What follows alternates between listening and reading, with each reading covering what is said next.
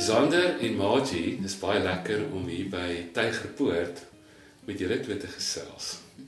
Ja, dankie. Nou, vertel nou eers vir my, hoe lank is julle nou getroud? 16 jaar, amper 16 jaar. Dit is 'n leeftyd. Dis amper ons anniversary, moet onthou. Ja, dit is amper ons anniversary. En waar het julle ontmoet? Wat se wie se weergawe wil jy Wil weet? jy die waarheid? Was weer al twee. Wil jy die waarheid kry? So, Maartje was nog student in haar 4de jaar op die HK. Toe was ek bietjie betrokke by daai tyd toe ons begin het met kerkeie opleiding, het ons so 'n mentorskapprogram begin tussen vir die studente. So toe die HK van Dio Gloria het gehelp met die reëlings rondom die mentorskapprogram. So ons het daar ontmoet. Okay. Ja. En Dr. Flip het vir ons uiteindelik vir my Zander se nommer gegee sodat hy my kan help om 'n funksie te reël. En eintlik vir my en vir Wynand van die kerk en ja, toe het hy op my verlief geraak. Jy sien, dit is verkeerd, dit is nie die waarheid nie. Sy het op my verlief geraak. Ja, maar solank jy altyd die ouene verlief is. Ja. Ek dink dis die belangrikste. Ja, dit is, baie dankie. Dit is so, nou, Zander, en hoe is dit om getroud te wees met die assessor van die NG Kerk? Ja, ek moet sê, nee, maar dis maar nog dieselfde. As ek by die huis kom, niks verander nie. Niks uiteindelik maar verander nie, weet. So, behalwe dat sy nou by die sinode sit en bietjie later kamer toe gekom het as in die verlede by sinode sittings. Nee, baie geluk, Maartje, hoor. Want ek dankie. oral, daar was een groot stem van dankbaarheid en blydskap wat opgegaan het in alle kerkkringe toe ons dit hoor. En selfs ons maatskaplike werker by ek kom vertel my en weet mense wat ek nie eens gedink het kerknuus volg nie. So ons is almal baie bly, hoor. Maar vertel 'n bietjie hoe dit gebeur. Hoe het jou pad met die sinode? Hoe gebeur dit mense? Jy's nou soos net onder die moderator. Hoe dit gebeur? Ja, ek dink ek het maar nog altyd 'n passie vir die sinode strukture. Ek het in 2006 was ek op die ontwerpspan van die algemene sinode vir 2007 en Esther Stein het my daar ingetrek met die reëlings en ek het eintlik so 'n mooi storie waar Kobus Gerber wat destyds die algemene sekretaris was.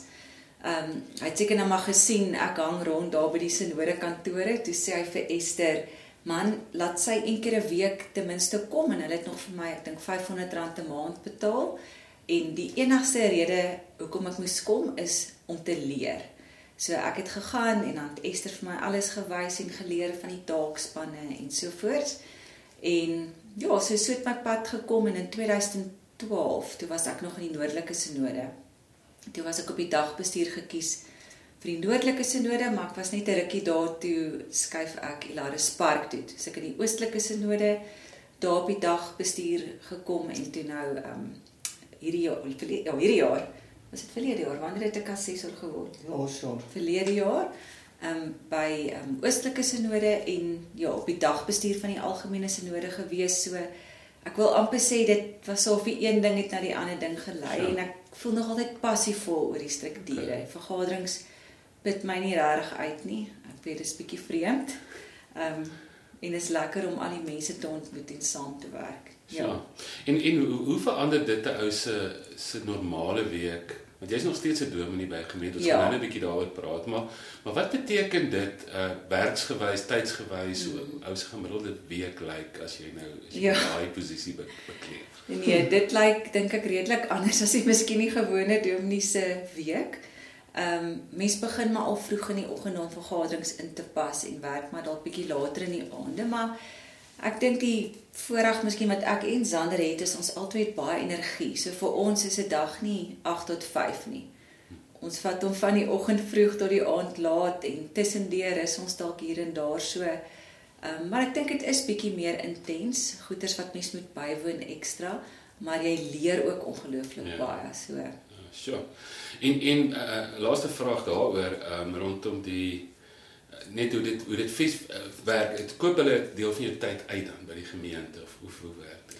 Nee, dit werk, ek weet nou nie hoe dit werk in ander synodes nie, maar by Oostlik en by die algemene synode is dit net die moderator se tyd wat uitgekoop word. Okay, so jy doen dit eintlik vrywillig, hè? Ja, uit die liefde van uit die liefde van jou hart.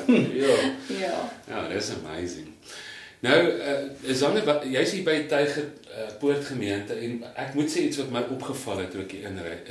Niemand kan sê julle gemeente staan leeg die week nie. Ja. Dit is 'n bus, dis besig. Hoe lank is jy al hier?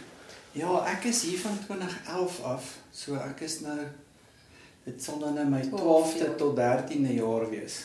Ja, maar die tyd het gevlieg, jy weet die omgewing by ons het verskriklik verander in die afgelope 12 jaar. Dit is so die dinamika van toe ek hier aangekom het in 2011 en die dinamika hoe dit is nou is is heeltemal anderster. Maar ja, ons het tussen 600 en 800 karre 'n dag op die terrein. Ja. In die week. Wat gebeur alles? Ons het wel daar's altyd gemeentegoed, dit speel 'n rol.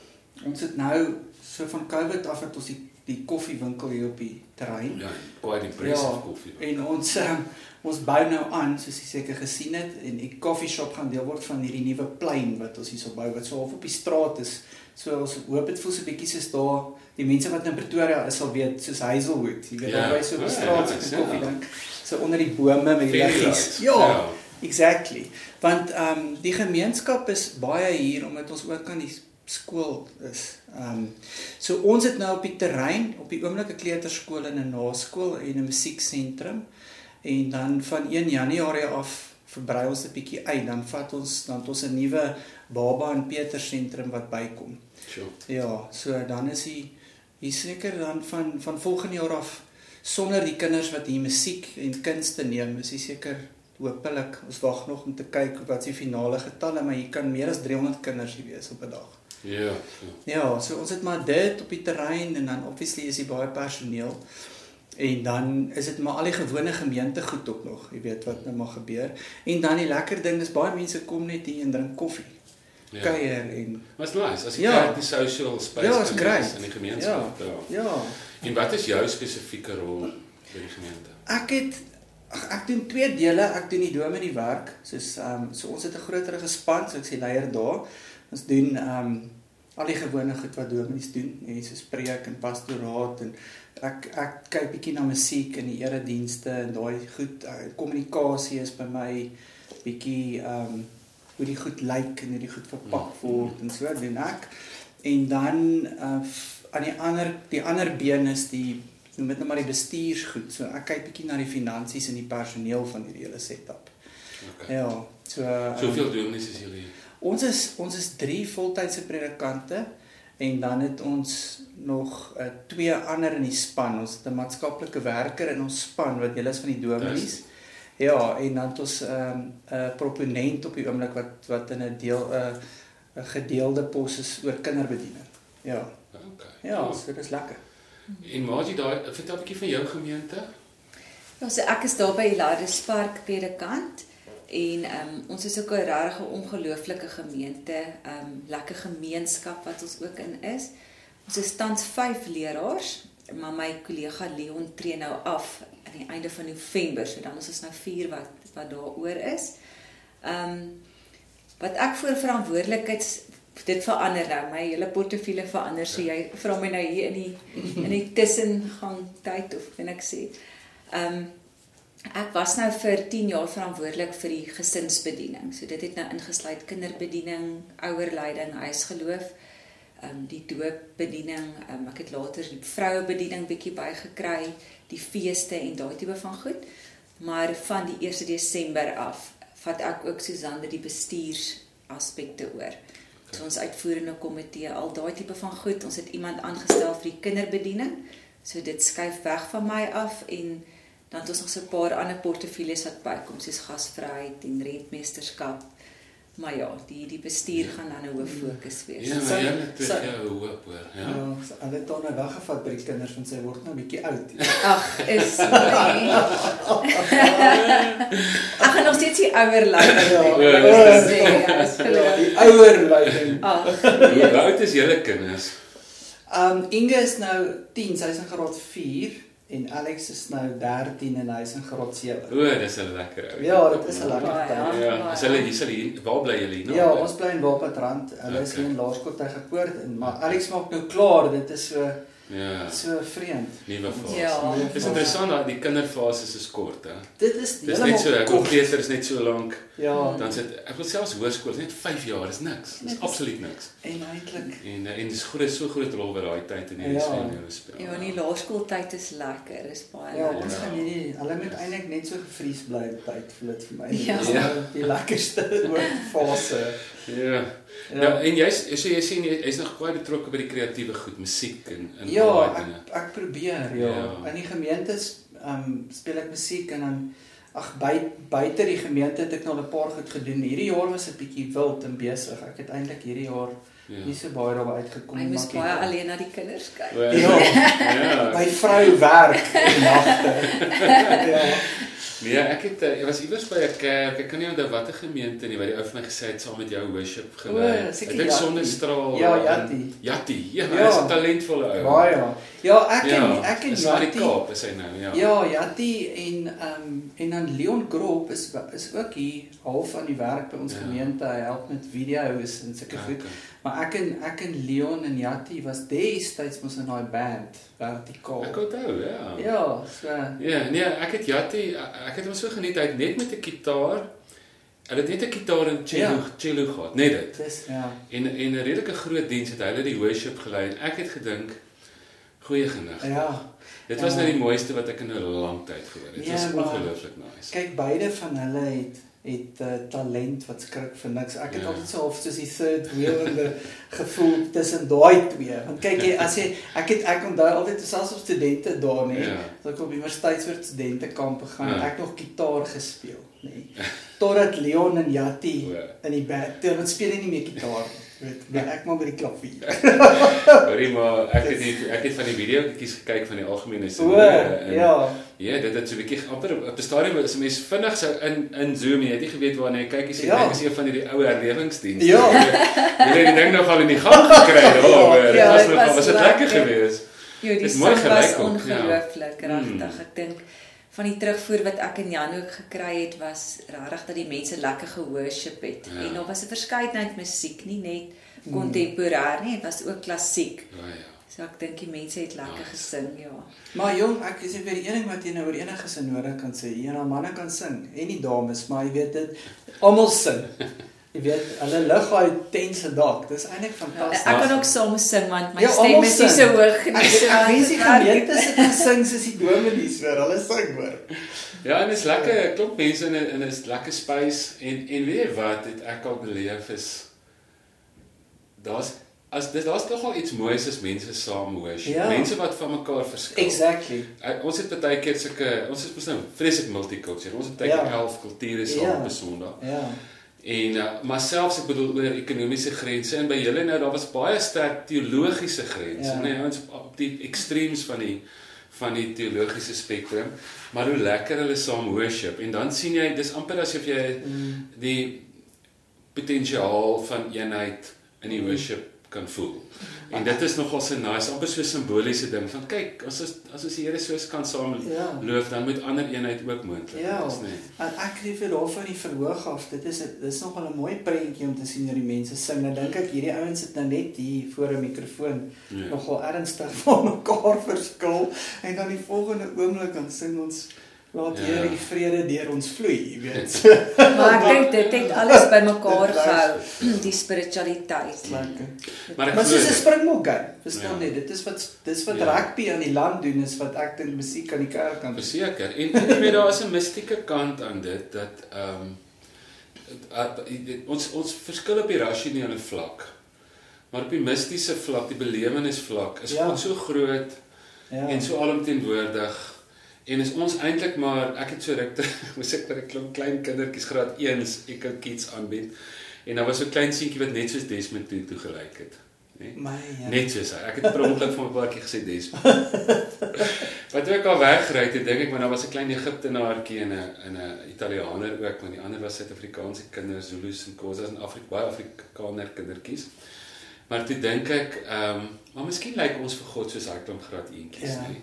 as hulle nou beklei of stry oor goed of wat ook al selfs hierdie ding van jy weet iemand kom een keer en sê ja, ek hamer nou partykeer so ons moet jy weet ons moet fokus op die armes en so aan en as God nie lief vir die rykes en sê ek dink is soos die tannie kom daar as 'n kleuterpartytjie en vat hierdie paar kinders al die koekies vir en dan sê sy ag nee man gee vir daai mens snot nie as hy op daai mens te kry trekkie en roep daai enetjie op want sy's lief vir al haar klein kinders. Exactly. Maar dis eintlik belaglik weet 'n klein Trump en 'n klein Biden en 'n Malemaatjie en 'n jy weet 'n Steve Hofmeyertjie en almal is hier so saam en is amper asof daai mistiese belewenis dit net so 'n level maak van ag weet wat is eintlik maar almal kindertjies ons gaan nou lekker stry maar dan gaan ons weer lekker worship en as jy dit reg gekry het ek het nou as 'n buitestander gekyk en ek het kyk daai oulike terug weer daai refleksie elke middag. Ek dis refleksie 'n lelike woord. Daai refleksie elke middag op en dit het vir my eintlik gelyk asof jy iets hier reg gekry het. Ja, daai video's was amazing geweest. Ja, ek dink dit was baie goed geweest. Ja, ek het 'n bietjie hoop. Beleef en mense wat teruggekom het, die bietjie paar wat ek nou ken het eintlik baie inspired teruggekom. En mense ek was nou 15 jaar laas by Zander sittings. Ek praat nou lekker oor goed waarvan ek niks weet, dis soos baie keer. Maar ek het die belewenis was altyd dat die kuier en die saamwees mekaar leer ken. Ja, ek het 'n bietjie uitgemis op daai hierdie keer, maar ja, ek wil ek volgende keer. Nee, dit het seker gewerk. Ja, sjoe. Nou sê 'n bietjie oor die kerk, hoe voel julle twee het 'n baie goeie idee van wat in die NG Kerk aangaan. Veral in Pretoria. Ja. En vanuit julle werk, Zander, jy's ook nog by die radio betrokke. Ek gaan nou vra daaroor. Ek dink julle beweeg seker nou redelik baie ook. Jy sien seker 'n bietjie ander kerke, Maartje en julle maar daar's nie net is nie asof 'n ou eagle view het nie. Julle verstaan ook die diepte in julle eie gemeentes want julle is albei baie lank al daar en julle gemeentes verskil waarskynlik baie. Hoe voel julle wat frustreer julle en wat gee julle hoop vir die kerk? Ek dink vir my, die frustrasie wat mens partykeer het, is waar jy beleef mense wil net op hulle eie koninkryk fokus. Ouens wat nie noodwendig wil saamwerk nie. Hardkoppigheid, waar daar baie keer verdeeldheid gesaai word. Daai tipe van goeders, mens voel jy het so min beheer oor dit. So ek dink dis partykeer 'n frustrasie, dat jy beleef daar's lidmate en dominees wat net hulle eie manier van doen insien oor enige saak. So dit kan baie keer, ek dink is 'n aspek wat ek altyd sê saam met dit vir my gaan is sosiale media. Ek dink dit het 'n goeie rol, maar tegelykertyd help dit ook om die verdeeldheid nog verder te saai. So mens met die positiewe raak sien, maar dit is 'n aspek wat vir my frustrasie is. Ek dink die hoop wat 'n mens beleef is daar waar jy juist die samewerking en die omgee sien. Jy staan by 'n begrafnis en dit is 'n hartseer situasie, maar mense omhels mekaar. Mense help met die broodjies, hulle skink koffie, daai tipe van goeders.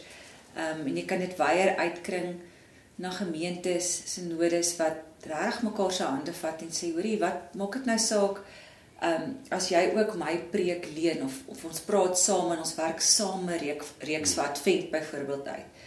Hoekom moet een dominee sy goeders beskerm as jy eerder kan saamwerk en idees deel? Of byvoorbeeld ek gaan my kinderbediening mense oplei, kom ek nooi sommer 2 ander gemeentes, jy bring jou leiers, ons almal help mekaar om opleiding te doen. So daai tipe van goed gee my hoop, want dit voel vir my of dit al hoe meer begin gebeur, waar ouens besef, hoor, ek kan nie meer net op my eie aankarring nie. Ons 2 gemeentes het nou byvoorbeeld gemeentekamp wat ons saamhou. Ons het net gesê, maar hoekom dit 2 keer doen, as ons dit saam kan doen, en die mense love it. Ja. Ek dink die frustrasie baie keer is vir my, ek dink partykeer vir myself ook, mens het 'n prent, daai weet jy nou praat van hierdie eagle eye prentjie van die kerk, word partykeer so warped, omdat 'n mens net daai narratiewe hoor van die ekstreme, jy weet, jy hoor aan albei kante, altyd net die ekstreme, die Koran skryf daaroor, die ouens wat op die synode 'n mikrofoon vat, is maar elke keer dieselfde ou aan dieselfde ekstreem kant, wat my bietjie hoop gegee het hierdie jaar, het vir my, daai middelgrond, stem het vir die eerste keer 'n bietjie na vore gekom. Jy weet, daar was 'n paar ander mense wat 'n mikrofoon gevat het en gepraat het, spreek woordelik daar, maar ek sien dit nou selfs in die gesprekke op die oomblik, want ek het altyd hierdie prentjie in my kop, jy weet, van hierdie, elke gemeente het mos hierdie, noem dit nou maar hierdie amazing, goeie lidmaat.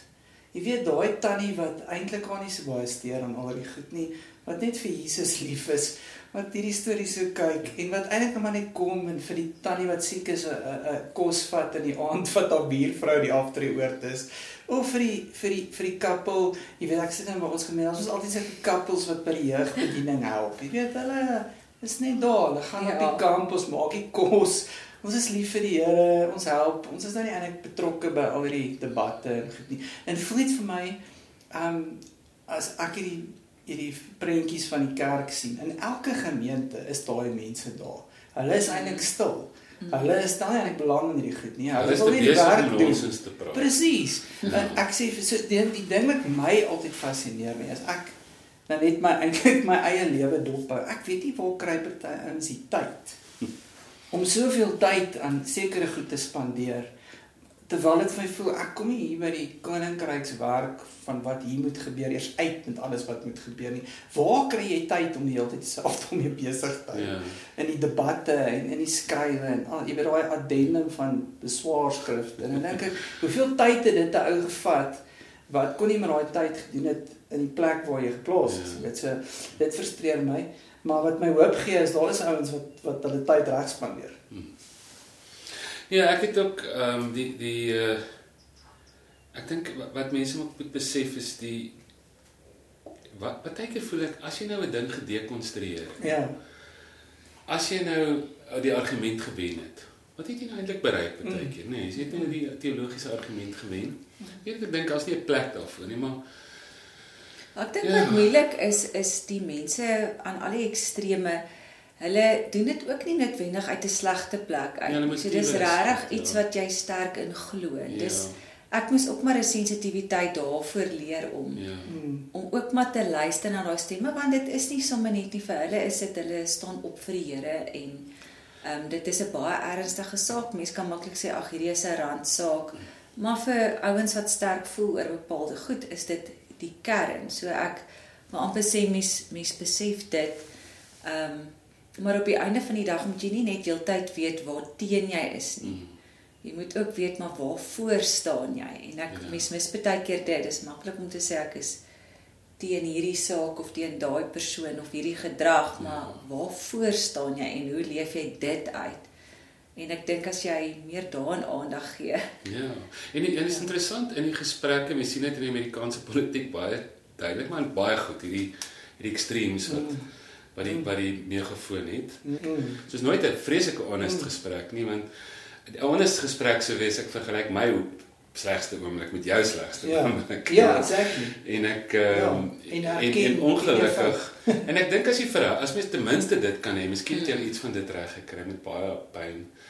As mens kan sê die verhouding is nie op die spel nie, dan kan 'n mens eerlik wees. Mens kan stry en jy kan omgaan. En daar was mos 'n mooi storie gewees van die twee ouens wat toe saam rugby gekyk het. Dat die verhouding is alright, maar ons stry oor hierdie ding. Die gevaar het ons op 'n stadium gevoel is as die ouens so karikatuur vir mekaar maak dat die verhouding op die spel is en dan wil ouens wegbreek en so aan. Maar ek moet sê dis nogals meeste van die tyd my belewennisse. Ek was in die vorige dagbestuur. In die vorige ronde was ek deel van 'n taakspan wat na al die dele van die land moes gaan waar daar oor die gay debat spesifiek vra was. Ons was 5 mense gewees. En daar het ek nogals daai belewenis gehad dat in die groep ook, ons het nie almal dieselfde gevoel oor die debat nie, maar ons het so goed saamgewerk en dit het vir my ook hoop gegee. Presies wat jy sê, jy verskil so erg, maar jy werk saam, jy gee om vir mekaar. En dit gee my nogals hoop om sulke tipe situasies te beleef. En onbekend onbemind, so as mense mekaar net sien in die geveg. Exactly. Dit is sleg, maar as jy 'n plek kan skep waar hulle net so 'n bietjie saam kan relax. Ek sien dit in ons community, jy weet, ons kry die spanbou wat ons wil regkry met die programmetjies en die preke en die gebed in Johannes 17, wil te lees en te bid en kry ons baie keer reg wanneer ons sommer net pizza eet en van het en vergeet van en vergeet so 'n bietjie van die geveg wat eintlik aan die gang is. Ons sê daar by die ASM vergaderings in die vorige termyn, so 'n groep wat in die oggende saam draf, klomp van die dominees. En dit was nogals altyd lekker, want dan verskil jy baie erg miskien in die vergadering, maar dan môreoggend draf jy langs daai persoon en dan word dit sommer vinnig uitgepraat. Ja, so nice, dalk iets jy praat net van pizza eet. Ja. Pizza, met pizza-terapie. Pizza-terapie. Het julle, ek wil vra oor julle eie stories, want ek dink dit is hulle sê mos die wêreld wil eintlik eers hoor hoekom ons glo voordat we hoor waar ons glo, jy weet. So vertel 'n bietjie julle pad, Zander, hoe het jy besluit om 'n dominee te word van alle moontlike opsies in hierdie ganse wêreld in hierdie tyd? Ja, daai tyd dink ek was ek baie betrokke by die kerk en die CSV. Jy weet, ek het toe ek groot geword het, eers in Heidelberg groot deel, was dit 'n groot deel van my lewe. Daar was 'n tannie daar in Heidelberg se moedergemeente, tannie Didi Kok. Dis nou Heidelberg hier naby Johannesburg. Ja, ek sal altyd daai tannie onthou, want sy was ons kinderkrans tannie op Vrydagmiddag. Jy weet, dit is nie soos vandag as my kinders, hulle is so besig in die week met klomp goed. Jy weet, ons het daar in Heidelberg nie veel gehad om te doen op 'n Vrydag nie, so jy gaan maar kerk toe, jy weet, en hier was hierdie ongelooflike tannie wat ons altyd van Jesus geleer het, en sy was altyd net wonderlik. So ek dink daai het my so half in die kerk ingenooi, omdat ek op ander plekke dink ek gevoel het ek's 'n outsider, baie keer. En toe het ons later verhuis na Natal toe. En toe ek daar aankom, dit was in so middel van my hoërskooljare, daar in Maartje, toe was daar 'n sterk VCSV, en daar was weer 'n juffrou by die skool wat ongelooflik amazing was en wat dit gedoen het. Jy weet, so mense was deel van die Suidkus se NG Kerk daar, en jy weet, mense lewe uiteindelik so half tussen dit baie gegroei, die skool, die kerk, daai goed. So, en dan dink ek dit was maar ook 'n kwessie van waarna mens mos nou maar as tiener ontwikkel, weet wat jy geniet en wat veel lekker is, soos om leiding te vat of om te praat of so. So ek dink al daai goed maak dit mense op die einde vir so half sê maar kom, wat gaan jy eendag doen? Waarvan hou jy nou, jy weet? So ek het altyd gedink ek het altyd eers gedink ek moet of gaan werk in 'n teater. Ek wou altyd beligting gedoen het in 'n teater. Of ek gedink ek moet 'n prokureur word. Prokureur. Ja, waar ek bly was, ek het nie. En toe het ek gedink, jy weet, stelselmatig al hoe meer met gevoel die Here sit dit op my hart, jy moet teologie gaan swat. Jy weet, so ek dink dit het maar so gegroei op 'n manier, so deur daai tyd, en toe op die einde gaan teologie swat. Bestaan nog gewonder of ek moes aanhou teologie swat. En miskien moes ek argitektuur gaan swat het. Ek het in later in my lewe gedink dit sou ook vir my lekker gewees het. Maar sy probleem is hy het te veel talent. Ja, of ek moes meer as een ding doen. Wat ek ook gedoen het op universiteit is ek het toe op 'n stadium gelyktydig maatskaplike werk en teologie geswat. Dis 'n goeie kombinasie. Ja, ek het nogal dit baie geniet. Jy weet, so ja, en so dit maar gegroei. Ja. En nou is hy. One thing led to ja, ek onthou nou eintlik terwyl ons praat, terwyl ek 'n student was, al het ek teologie geswat, het ek eintlik gedink ek gaan nooit 'n tipiese dominee in 'n gemeente wees nie. Ek het altyd gedink miskien sal ek by die CSV gaan werk of dalk sal ek iets doen. Maar ja, nou is ons hier in 'n gemeente.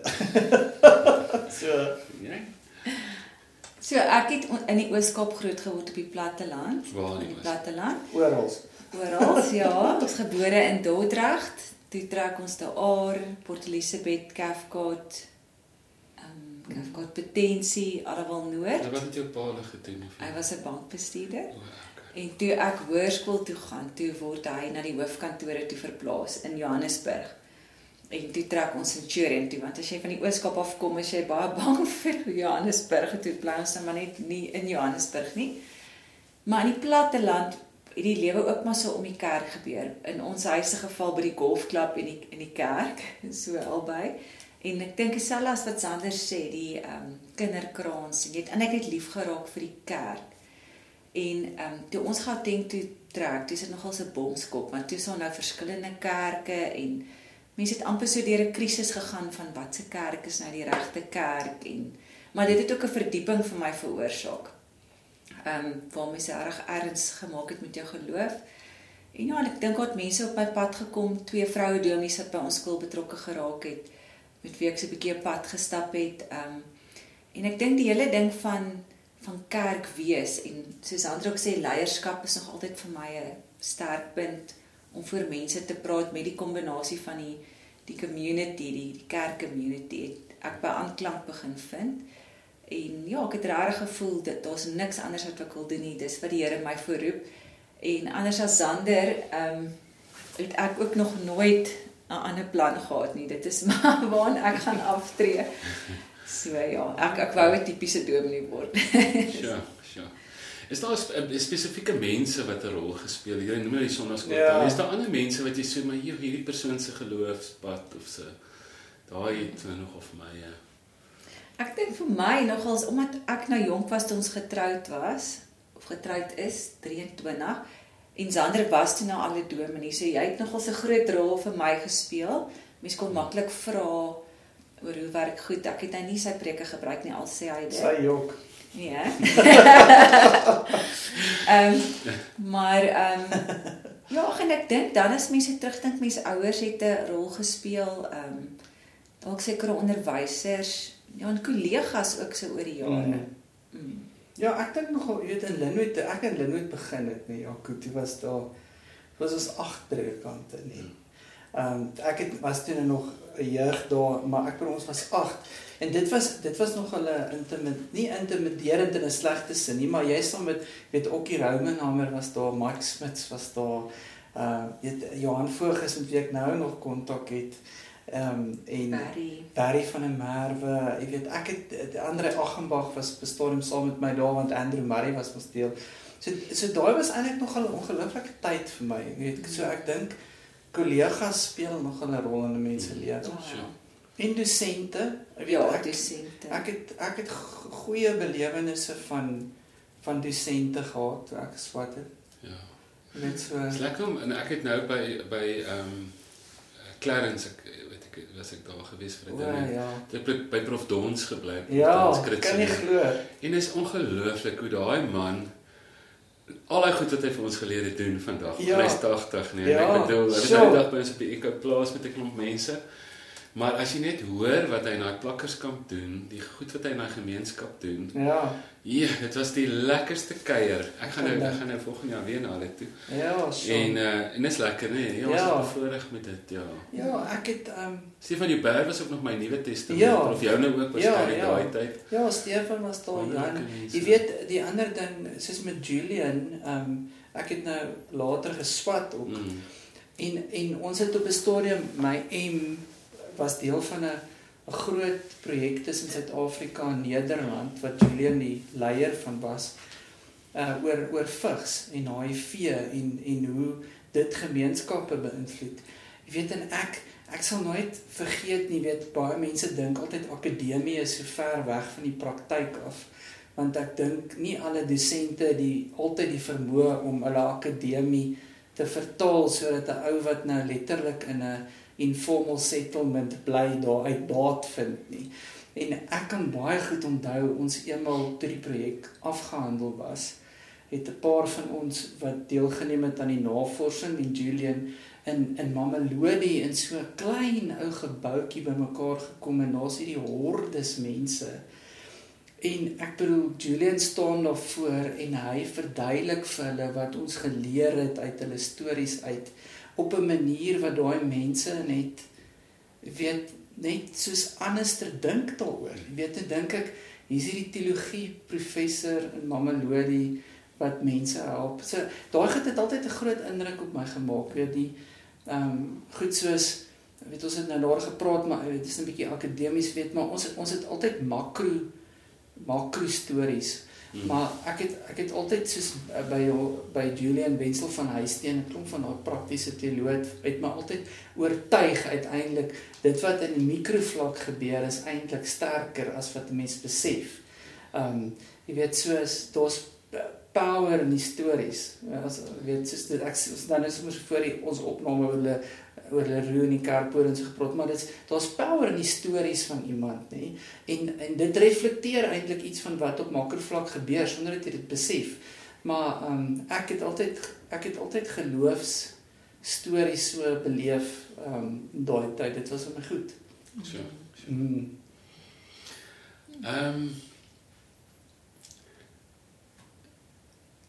Dit gaan nie goed in die land nie. Ek dink net ons kry swaarder as die mense in die vroeë kerk se tyd nie. Travel redelik. Ek het lank in Indië gebly, Bangladesh en Pakistan. So ek was nou in Kenia heelwat en ek dink ons leef in die moeilikste tyd in die geskiedenis of die moeilikste plek nie. Van die plekke waar ons onsself bevind. Maar daar's groot uitdagings. Ek bedoel daar's mense wat aan bitter swaar en baie mense. Dis meer die uitsondering dat mense dit so lekker het soos ons as die reël. Wat moet gebeur in die kerk dat ons invloed groter is? Is daar nie veronderstel om meer vrede te wees in 'n land met so baie vredemakers nie? Hoekom reflekteer ons eredienste so min van ons goeie teologie rondom diversiteit? Ek wil nie net oor kleurgrense nie, maar hoekom veral die marginalized mense so ontuis. Ek wil graag hê julle moet vir my sê wat is julle droom as daar nou die Here ons kan deel maak van sy wonderwerk wat hy in die begin gedoen het om iets moois te maak uit chaos. Wat dink julle prakties is? Wat sou jy nou bly wees in die volgende 10 jaar as dit nou meer kon gebeur? Ek dink die probleem is partykeer met die uitdagings in die land. Dit verlamme mense regtig. Ek het al baie gevoel jy wil 'n verskil maak en dan dink jy, goed, maar waar begin jy? En dan kan dit maklik oorweldigend wees, want jy kan tog nou nie die regering gaan regryk nie. Jy kan nie vir elke persoon by elke robot help nie. Jy kan nie al die rasseverhouding goeters of watter vlak verhoudings ook gebroke is, uitsorteer nie. So ek dink as 'n mens, ek wil nie sê die groter prentjie vergeet nie, maar as jy net gaan fokus by die goed wat jy wel in jou gemeenskap kan doen. En ek dink dis waar die groter kerk miskien 'n rol kan speel, is om gemeentes op grondvlak net bewus te maak van die opsies. Ons het nou byvoorbeeld op die algemene synode was daar 'n taakspan wat gegaan het oor versoening en rasseverhoudings en so aan. En hulle het 'n klomp goed gestimuleer by 'n klomp persone, onder andere by ons gemeente, om net te sê, begin om in jou gemeenskap gesprekke te voer met mense wat nie soos jy is nie, wat nie in jou kerk is nie, wat 'n ander velkleur het as jy, en kyk wat gebeur. In ons gemeente het Lise Meyering nou 2 sulke gesprekke gereël.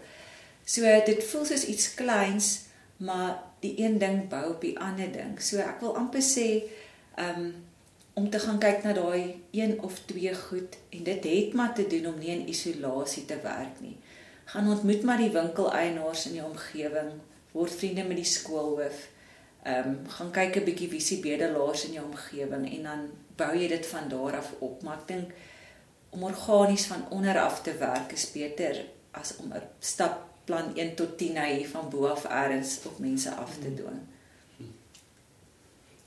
Ek het so ruk terug doen ek 'n troue, en toe ek terugkom toe staan 'n plaaswerker wat 'n lift soek tot by die ver onder op die pad staan 'n soort van die gewone general store waar die ouens nou op 'n Saterdagmiddag vir hulle maar ietsie koop, jy weet. Nou laai ek die ou op 'n chocolate. Ja, nou laai ek die ou op en ons het toe 'n gesprek in die kar en nou is dit so laat Saterdagmiddag en so en ons kom terug.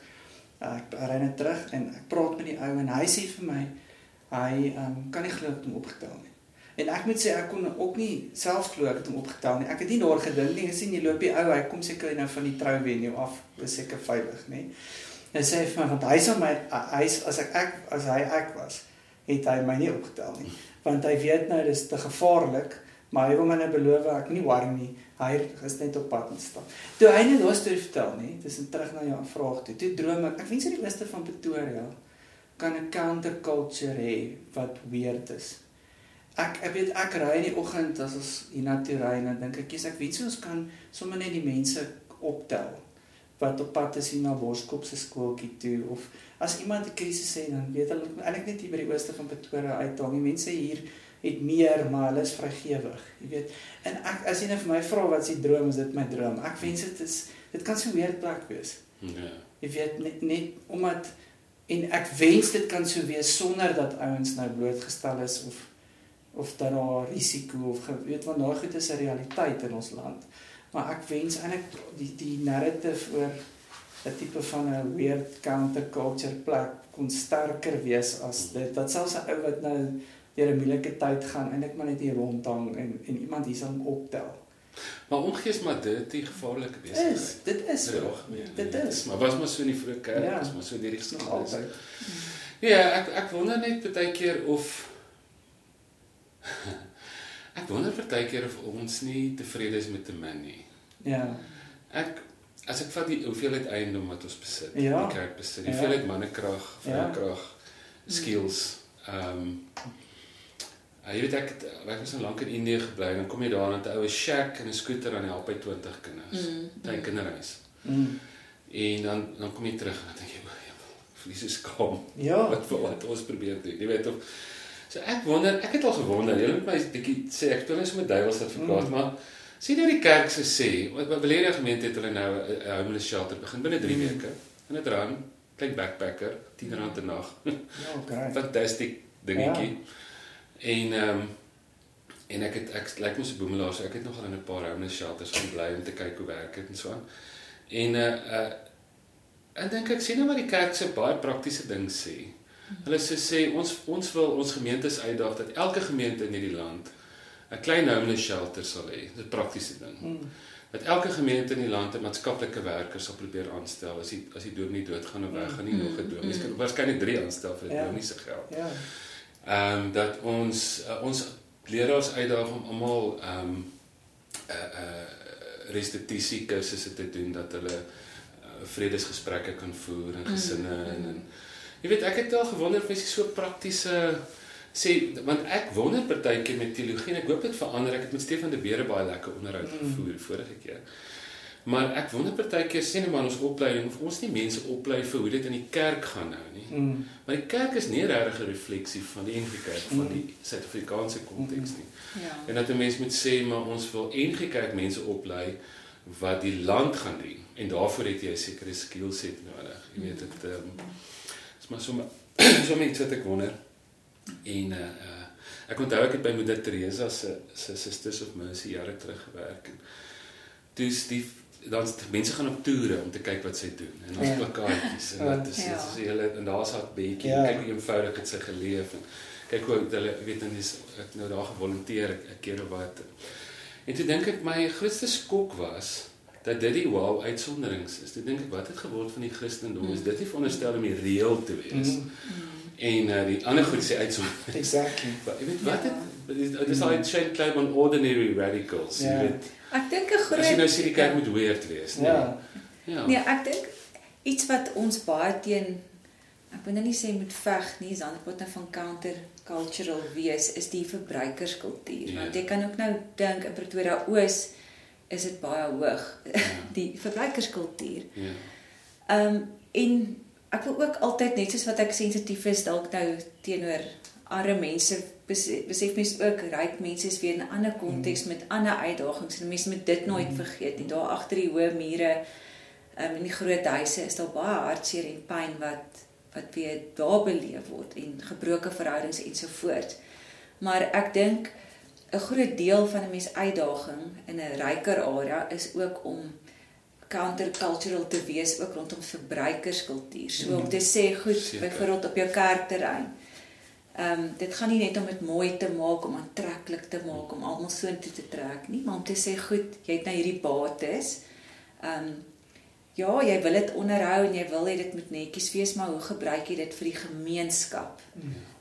En ek dink tog stadig maar seker, ek kan nou nie dalk praat vir ons 2 gemeentes, begin mense na daai rigting toe gaan, maar dis 'n proses waar jy die mense se koppe ook oor 'n tyd moet swat. Dis hier is nie net ons gebou op 'n Sondag nie. Ja, die ou vraag, wat sal die gemeenskap mis as die kerk nie bestaan nie? Ja. Nie wat sal die gemeentelede mis nie? Maar is lekker, julle twee se energie is so positief en julle is so 'n mooi prentjie van die kerk en ek dink mense hoor julle. Jy weet, ek dink dis die ander ding, is 'n mens jy kan so, jy weet, ons moet nou weird community wees wat jy sê, ons moet wees, maar Richard Rossi must be on the inside of the edge, as wat St. Francis van Assisi was. Hy kon bietjie buite beweeg en binne, jy is nie, maar jy stretch 'n bietjie die edges en jy maak. So ek dink het lyk of julle mekaar ook eintlik goed aanvul daarin. En raak julle moedeloos, raak julle bietjie deprou en ons het mos altyd dagstukkies in die ons baie gewild, maar vertel bietjie vir my van 'n nagstukkie of twee. Wanneer laas was julle was julle kwaad of moedeloos oor iets? Ek dink Maartje is minder soos ek. Ek sal die een wees wat eerder melankolies depressief met 'n rooi wyn. Daarom is dit erg. Rooiwyn is goeie terapie. Ja, dis goeie terapie. Ek raak net kwaaier. Ek raak sy raak meer gedetermined. Ek gee sommer op. Maar nee, jy doen nie. Vir 'n oomblik ten minste. Nee, ek dink ek dit is weird nee, maar ek dink hierdie tyd van die jaar is dit ook 'n gelaaide vraag. Ons is aan die gang en dit voel so sleg. Ek het nou net geskryf ek 'n weeklikse boodskapies vir ons gemeente en dan skryf ek daar ek wat Zander is met afweer om te seks besig. So as julle my vang, moet julle my net wys. Maar die probleem is dit is letterlik hoe dit is. So dit maak my soms bietjie moedeloos. Want ek dink mens doen 'n klomp goed, mens moet 'n klomp rolle vervul gelyktydig. Ek dink min mense vang dit van dominees vandag. Jy weet, hulle kyk na dominees en dan hulle baie mense wat lanklaas in die kerk ook was. Hulle het nog steeds 'n prentjie oor 'n dominee. Ek het dit nou weer agtergekom met Maartje en hoe mense reageer op haar wat nou verkies is, nê? Want ek dink baie mense wat lanklaas in die kerk was, hulle het 'n prentjie.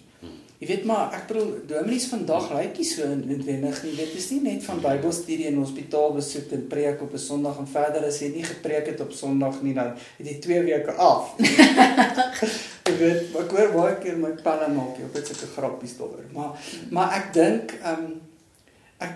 wat my vang partymal is om die heeltyd te spring tussen rolle. Dis 'n moeilike ding. Jy weet, nou sit ek langs iemand wat besig is om regtig siek te wees in 'n hospitaal. Dan stap jy daar uit, 'n halfuur later moet jy gou op ons terrein byvoorbeeld gou help met 'n personeel wat dit nou weer daar's 'n ding tussen hom en die ouer, jy weet. Weet en dan sit jy weer daar en dan sit jy weer. Wat eintlik 'n voorreg is, ek dink is 'n voorreg, maar soms vang dit my. Vir my nogals ek probeer om nie aan 'n probleem te dink as 'n probleem nie. Vir my, ek sal ook praat van 'n uitdaging, want vir my is daar nooit iets wat nou nie opgelos kan word nie. Dis dalk net nie die oplossing wat jy op daai oomblik soek nie. En dit hou my nogals positief. So, en jy weet ook by die kerk, die ouens kom en bring maar vir my die probleme, want ek sien dit nooit as hierdie negatiewe einde van die wêreld tipe situasie nie. My default is om te sê, okay, so wat doen ons aan dit? En ja, ek weet nou nie hoe sal mens dit beskryf nie, maar vir my help dit nogals. Ja, ek dink dit is 'n gawe, en miskien 'n groot gawe in ons tyd wat jy het, Maartje, is om negatiewe goed se energie positief te gebruik. Want daar's energie in hartseer en bad stuff, nee, en jy kan eintlik daai energie voortsit positief of negatief. En ek dink wat ook help is ons verstaan mekaar goed, ek en Zander. So jy hoef nou nie 'n lang storie te verduidelik oor jou dag nie. Jy kan soos 'n band wat lanksaam speel. Jy knik net so vir mekaar en speel hulle die koortjie nog die bridge op die koor. Ek probeer net altyd ons kerkgesprek beperk. Ja, maar jy kan nou byvoorbeeld laat van 'n kerkraadsvergadering afkom en sê, ons het nou weer vanaand oor dit gepraat. Ek hoef nie is die detail te gee nie, as jy don't have to state the obvious. Of positief of negatief of hoe ook al, maar wat 'n team, hè? Nou wat doen julle vir ontspanning? Kan julle nogals vergeet julle is dominees en sommer net skoene uitskop en die hare losmaak? Dis hoekom ek probeer baie keer goed. Ek dink is goed vir 'n dominee, maar ook goed buite die kerk. Ons het baie vriende wat, ek wil nie sê nie in die kerk is nie, dalk nie, ek het, is ons vriende in die kerk. In die gemeente is. Ja, dit is net, ons het 'n baie wye verskeidenheid van vriende. Van kunstenaars, is nou meer Zander se invloed. Dan ry ons Markteater toe in Johannesburg, gaan kyk die weerste shows wat Zander uitkies, en dan gaan speel ons tennis saam met ons sportvriende, en ons hou van fliek, en ons gesin doen eintlik maar net alles saam, so ons is die hele tyd by mekaar, as ons nie eintlik by die kerk is nie, so. Ja, ek dink die ander ding is die kinders hou mens op die regte pad. Ja, yes. Was iemand so 'n boek oor leierskap wat sê alles wat ek met my kinders geleer het. Nee, dit so iets. Dit was vir altyd so cool. En hulle sal ons nogal uitdaal hoor. Ja, genoeg om te sê. Hulle hou ons besig. Hulle grant ja. Ja, dit is great, ja. Ja, fantasties. En wat sou julle nog graag wou doen? Het julle 'n droom van ietsie wat julle nou so saam oor droom, of julle elkeen nou droom? Ek wil nog 'n bietjie dit doen, of ek wil daai ding nog in my lewe doen voor. Ek wens ek kon meer van die skryf goed doen. Ek skryf se nou en dan, dis vir my lekker. So, ek wens ek kon dit meer doen. Ek gaan nie die radio en die media goed, dis 'n totale ander wêreld. Ek sou dit geniet het om meer van dit iewers te doen. Jy weet, so ek dink baie van die vir my is al die kreatiewe goed. Mens skeep dit mos af as jy besig is. En nou as energie, as jy 'n vuur is jy energie daar. Ja, dis my plek. Kreatiewe goed. Ja. Okay, imagine jy. Janko, ek hou van werk, so ek wil jou sê, ek is bang dat ek eendag moet aftree. Ek is jy's in die moment. Ek is in die moment, vir my is dit nie werk nie, dis net lekker, dit wat mens mee besig is. Ek dink iets wat nou onlangs ook in my pad gekom het, is die Enneagram studies wat ek nou klaar gemaak het. Ek sal nogals meer predikante en lidmate wil toerus met dit. Maar ek dink op die oomblik fokus ek nou op die leierskap goed, en dit is vir my lekker. So ja, ons wil graag bietjie meer oor see toer. Ja, ons het nogals ons wil graag vir Immanuel gaan kuier. Ja. Dan Amerika, en ons het eintlik gedink om 'n groep mense bietjie te vat om die Camino te gaan stap. Ons het dit in 2018 gedoen en dit was baie lekker. Maar nou ek het eers alleen gegaan. Dit het 'n groot stuk gestap, en toe het die 40 van die gemeente aangesluit vir die laaste 100 kilos. Ja, dit was ek wil net gou daai storie vertel, hè.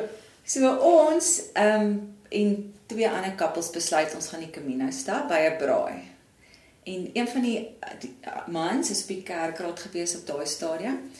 En hy en Zander sê nee, maar kom ons kondig dit maar net ook af in die gemeente, dalk sou iemand wil saamgaan, maar ons betaal met ons eie geld, ons het ons verlof in. Ek weet nie, het ek nie daai deel gehoor nie, of nie gefokus nie, maar in elk geval, Zander kom by die huis, en na een Sondag se afkondig. Een Sondagoggend. En ek sien hy wil nie vir my ietsie vertel daarso nie, en op die einde is daar toe 50 mense wat hulle naam beskryf. Ek is natuurlik woedend, want hy moet ons 50 mense op ons vakansie saamvat. Zander sê, nee man, dis net naam opskryf, dis nie te sê, as hulle nou eers al die koste sien en goed, dan sal hy lys dalk nou halfveer. Ons het 40 mense saamgevat, en ons sou 50 gevat het as daar plek was. Ek moes dit beperk. Ja. En dit was eintlik toe nou ongelooflik, toe ek nou vrede maak met hierdie storie. Dus dit was groot ervaring. Ja, dit was baie spesiaal. Amazing. Ja, die mense is die hele tyd besig om ons te vra, wanneer reël julle weer iets. So ek dink ons sal, maar op die oomblik wag ons maar vir die skole se programme. Want ons wil nou nie uitmis op dit nie. So. Ja, maar ek kan dink mense saam met julle wil gaan, dit was lekker. Amazing man, ja, sure. Ja, die vroue was nie so fiks nie, maar. Jees. Sy het nog klaar ook anders. Ek het, want ek was gewend aan draf, en toe moet ek stap, toe pyn my bene. Ja, dis iets anders. Dis stadig. Ja, dis stadig. Ja. Nou, julle twee baie dankie. Dankie vir julle inspirasie, en ja, julle gee my sommer lekker hoop vir die kerk en mag die beste paaie saam voor lê en julle ons almal nog baie lei en op baie maniere. Thanks for die chat. Thanks. Dankie.